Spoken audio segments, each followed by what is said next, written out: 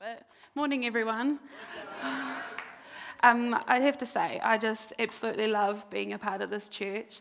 It's so cool to be in an environment where people just continually step out of their comfort zone, like Robin today, and hearing the prophetic song. And it just gives me courage to be able to do this for the first time as well today. Thanks. We all like to be able to relate to people. I know that I love to relate to people. I'm one of those people who you might be telling a story to me, and I'll quickly think and fire back a story to you so that we can have a bit of back and forth and relating to one another within our lives. So I'd like to share a few things about myself with you so that you are able to relate with me today. As you already know, I'm Tara. And some of you will know me better than others. I've been coming along to this church now for almost 10 years.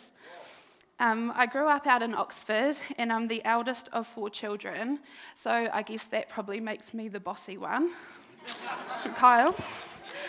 One of my brothers is actually here today, Kyle, and with his beautiful wife, and they're about to have the first of the next generation of Morrises.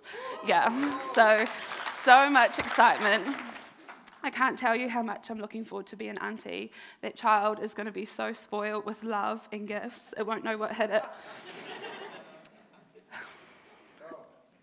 So I have lived here in Christchurch for almost as long as what I actually lived in Oxford. So I've really got this complex situation going on here where I'm too much cityfied to be considered being from the country, and I'm too much of a country bumpkin to be considered coming from the city. So I'm in a bit of no man's land sometimes.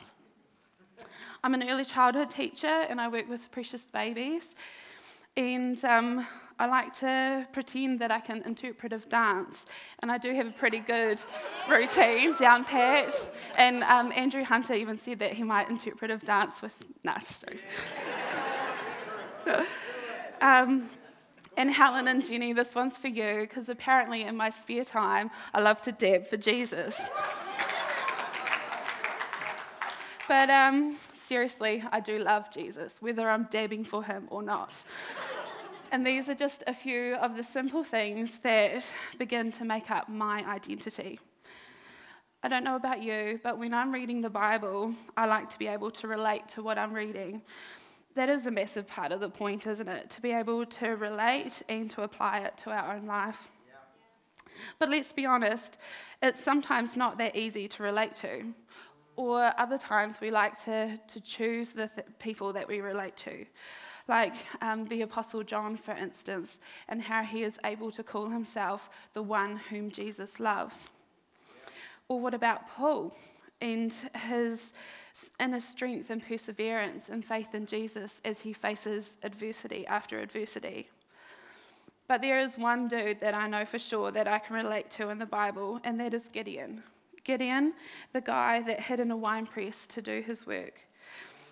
Gideon, the guy who had an encounter with God, yet still had to do tests to prove that it was him. But this is just surface level relatable. Gideon shows us the way to use both our strengths and weaknesses on his journey to learning who God is, as well as learning about coming into his own identity. So today I would like to look into Gideon's life story a bit more and start to delve into the topic that is identity. In case you haven't heard of Gideon before, or your memory is a little bit rusty like mine, let's do a little quick preview of Gideon. We can find him in Judges chapters 6 through to 9. This is the time when the Israelites have finally been able to go into the promised land, led by Joshua and Caleb. After Joshua and Caleb have passed away, the Israelites start slipping back into old habits, and they get into some strife. God would send a prophet and a judge to bring them back into line, so to speak. So we'll pick up the story from where it starts, actually, read together from Judges 6, 1 to 16. The Israelites did evil in the eyes of the Lord, and for 7 years he gave them into the hands of the Midianites. Because the power of Midian was so oppressive, the Israelites prepared shelters for themselves in mountain caves and strongholds. Whenever the Israelites planted their crops, the Midianites, Amalekites, and other eastern people invaded the country. They camped on the land and they ruined the crops all the way to Gaza. It did not leave a spare living thing for Israel, neither sheep, nor cattle, nor donkey. They came up with their livestock and their tents, like swarms of locusts. It was impossible to count them or their camels. They invaded the land to ravage it. Midian so impoverished the Israelites that they cried out to the Lord for help. When the Israelites cried out to the Lord for help because of Midian, he sent them a prophet who said, "This is what the Lord, the God of Israel, says. I brought you out of Egypt, out of the land of slavery. I rescued you from the hand of the Egyptians, and I delivered you from the hand of all your oppressors. I drove them out before you and gave you their land.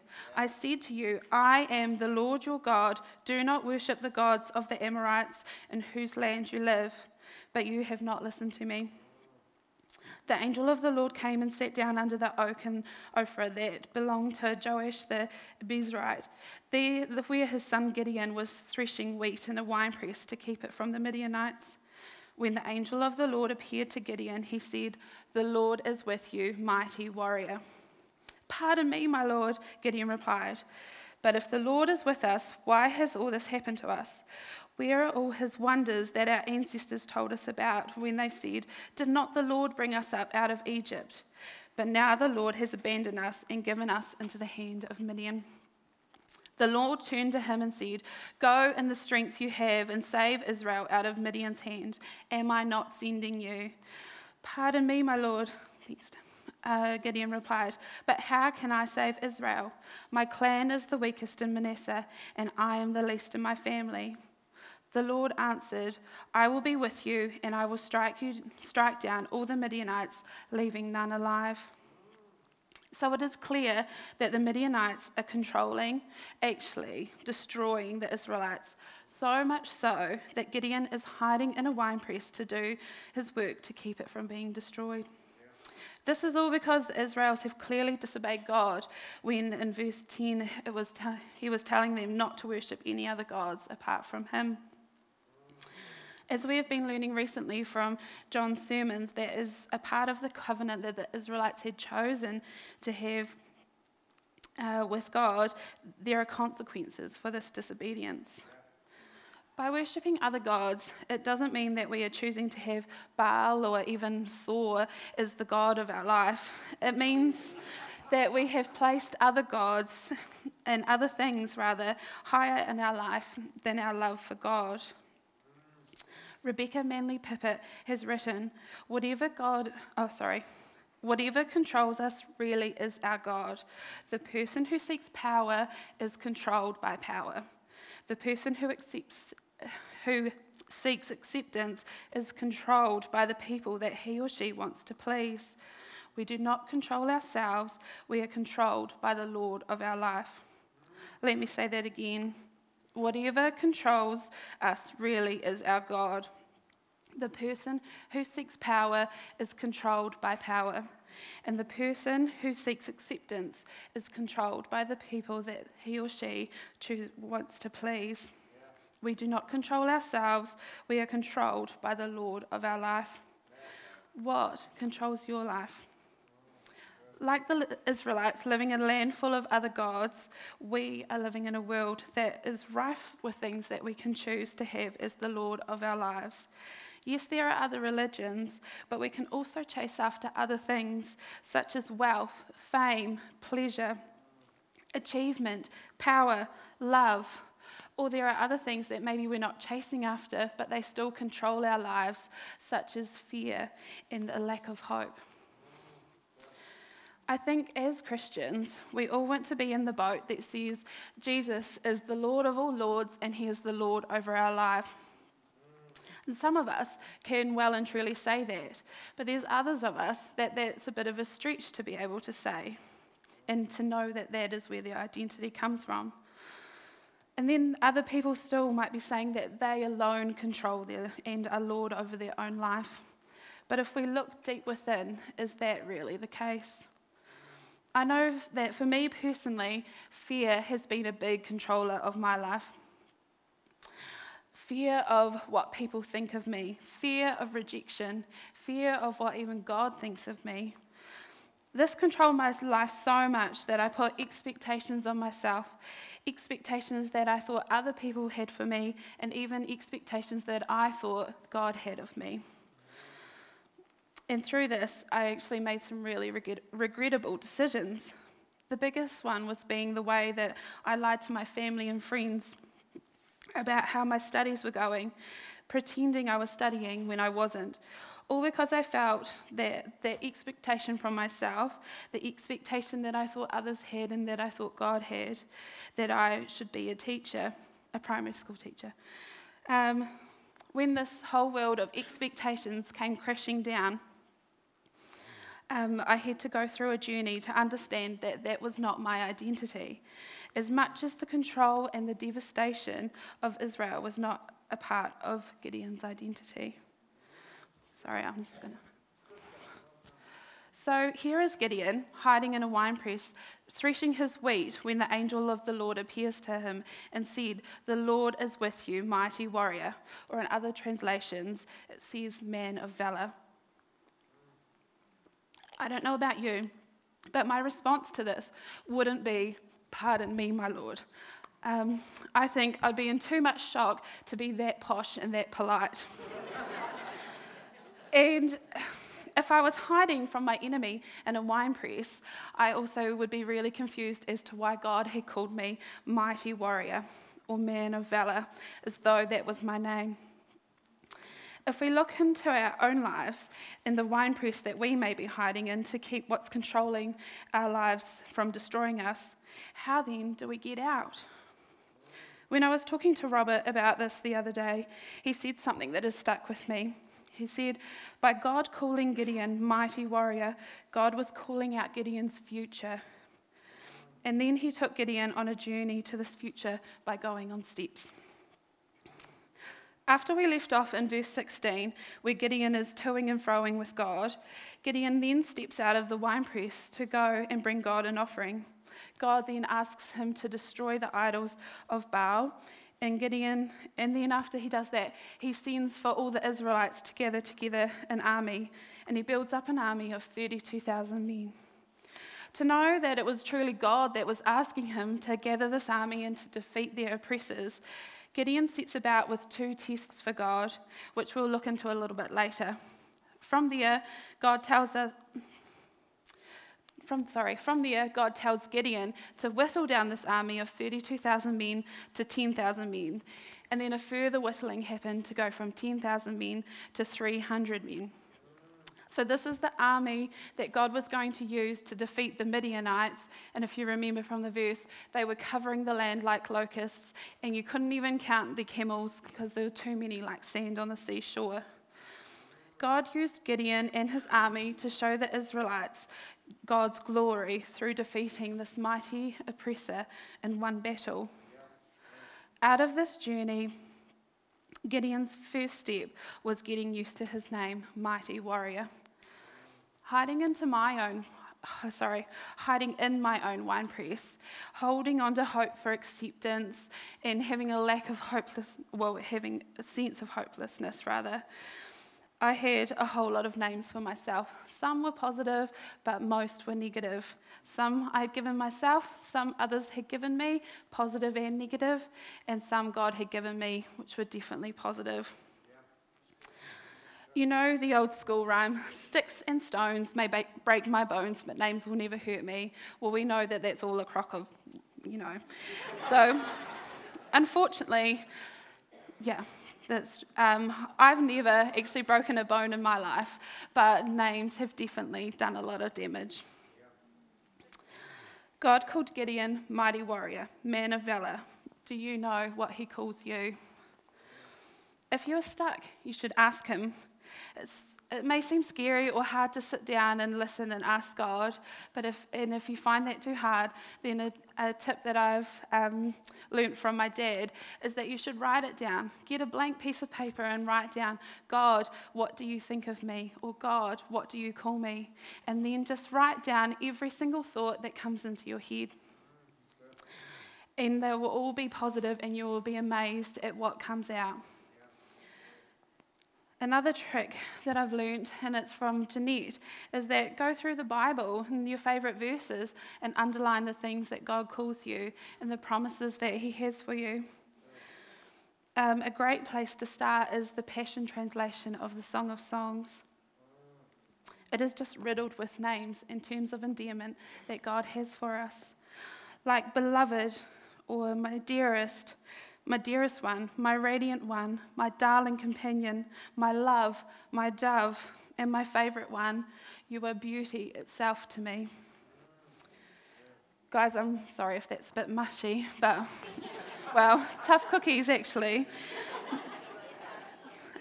In the New Testament, there's also things that God calls us as well. He calls us His masterpiece. We are His children. We are co-heirs with Christ. And it also says that we are overcomers. Yeah. This is what I want my identity to come from. Yeah. I believe that there are people here today that are stuck in their winepress, but fear not, God is calling you out by name, whether it be mighty warrior, beloved, or radiant one. He is calling you out by name, and you are an overcomer. These names are prophetic, and they speak of the strengths that you have and of the potential that you have in these strengths. But you need to trust in the Lord and step out in faith like Gideon did. Which leads me to the second step in Gideon's journey. He learns that we can't use God to get what we want, but instead to have Him as the one we want. We can see Gideon going from lamenting in verse 13 about, pardon me, my Lord, but why has all this happened to me? To then starting to agree with the Lord in verses 17 and 18, which we'll read together now. Gideon replied, if I have found a favor in your eyes, give me a sign that is really you talking to me. Please do not go away until I come back and bring my offering and set it before you. The Lord said, I will wait until you return. How many of us do this? Use God as like firing prayers to get what we want. I know that I am definitely a guilty party. And I can only imagine the types of prayers that are going up at this moment for exams and final assessments is those of you who are in school and study and maybe, God, please help me retain the information for the answers to the questions. Or better yet, God, please give me the answers to these questions. Or those of you that are dealing with spouses and kids, there's probably still prayers for answers, or prayers for patience, so I've been told. I know that I pray for a lot of patience at work with the kids, and I also pray for supernatural calmness as well on some days. At the moment, I'm throwing myself into a bit of a lifestyle change, which encompasses an 8-week challenge of boot camp and nutrition plans and whatnot. So my most popular prayers at the moment are, Jesus, give me strength, and God, please no more burpees, ever. But God doesn't see our identity as being a victim, and He doesn't see His identity as being our rescuer. I'll say that again. He doesn't see our identity as being a victim or His identity as being a rescuer. Instead, He wants to partner with us in our identity as overcomers, as warriors, as beloved ones. We need to step out in faith like Gideon did and be prepared to be the person to handle the problem that we are so quickly throwing to God for Him to rescue us in. The third step in Gideon's journey is learning about the character and nature of God, and this is where the tests and the fleece come in. So we'll read together, we'll jump down to verses 36 to 40. Gideon said to God, If you will save Israel by my hand, as you have promised, look, I will place a wool fleece on the threshing floor. If there was only dew on the fleece and all the ground is dry, then I will know that you will save Israel by my hand, as you said. And that is what happened. Gideon rose early the next day. He squeezed the fleece and wrung out the dew, a bowl full of water. Then Gideon said to God, "Do not be angry with me. Let me make just one more request. Allow me one more test with the fleece, but this time make the fleece dry and let the ground be covered with dew." That night, God did so. Only the fleece was dry and all the ground was covered with dew. The author, Timothy Keller, in his book, Judges for You, where I've got lots of pearls of wisdom for this actually, he says, he actually explains this piece of passage really well, and he says, Gideon was very specifically asking God to show him that he was not one of the forces of nature like the other gods of the land, but was in fact sovereign over the forces of nature. Gideon then was not looking for little signs to help him make a decision. He was really seeking to understand the nature of God. Many of you know that a few years ago I went away to Perth to do a YWAM course, and during this time I really got to know about the character and nature of God, and that was actually the biggest turning point in my journey and relationship with God. It also helped that there was a whole week purely studying this topic.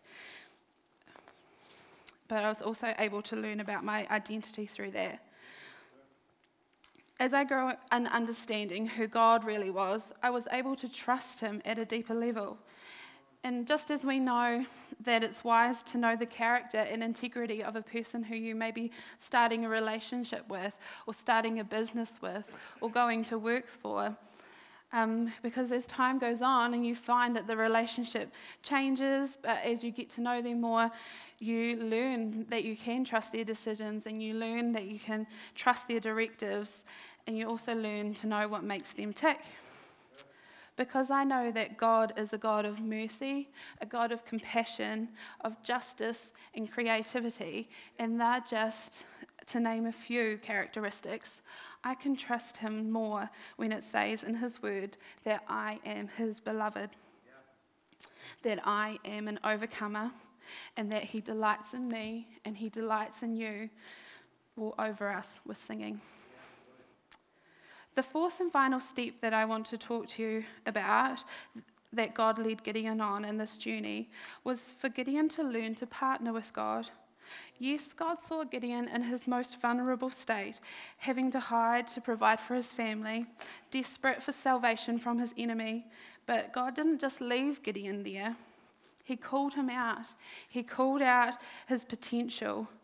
Just as God saw me in my most vulnerable state of striving to seek acceptance, of living in a lack of hopelessness, he called me out too. He may not have used an angel of the Lord, but he has definitely used angels that are amongst you here. There's people at work who speak into my life about my strengths and my passions, and they call me out. There's people here in my church family who have spoken into my life over and over again, and these words have been able to break through the fear and the hopelessness that I had been carrying. My potential and my strengths are being called out. Never in a million years did I dream that I would go from being the girl who was hiding behind lies to being offered an internship with the elders last year, and amongst other opportunities, as well as this opportunity today to be able to share with you. God knows my strengths and he knows my potential way more than what I do, and I haven't realized even half of it yet. And I know many of you will have very similar stories to share of how you too are being called out of the winepress. Gideon was afraid of who God called him to be, but he stepped out in faith to partner with God. He did the possible so that God could do the impossible. in defeating the Midianites with just 300 men. Gideon lived up to his name, mighty warrior. That's what I want my future to be. As scary or out of depth as it may seem, I want to partner with God to see my identity. And I'm sure you want to partner with God too to see your identity as an overcomer. As the band come up, there's just a couple of points that I'd like to go over and you might like to respond to. Because we all know there's no time like the present. And some of these things may have stuck with you, that you may feel that you are in this wine press and with different things floating around you that you don't know what to do. And so as we just sort of go into a bit of a time of worship, it's great to be able to reflect on that. But also sometimes you need to step out, take a step of faith. And I've just got a couple of quirky little things that you can do as like a prophetic act. Over here, I've got a wee table with balloons and pens and pins. And so you might like to come and blow up a balloon and write things that are holding you captive, like lies or needing acceptance would be on mine, and then you can pop them as a prophetic act that is going to be broken off your life. And I believe that's going to happen today. We've prayed into this. The foundation has been set. Another thing is you might like to come and stand on a step and literally take a step of faith, again as a prophetic act. You can be in your seat and do your business with God, but will you remember it tomorrow? Do you need to get out of your comfort zone and do something that will cement this in your mind to move forward from here, to break the chains and to step out in faith? Some of you may just want to have someone partner with you, like people who partnered with me, and pray and speak words over your life, to speak truth and call out the potential in your life. And you're more than welcome to come down the front for that as well. So let's just seek God for what we would like to do.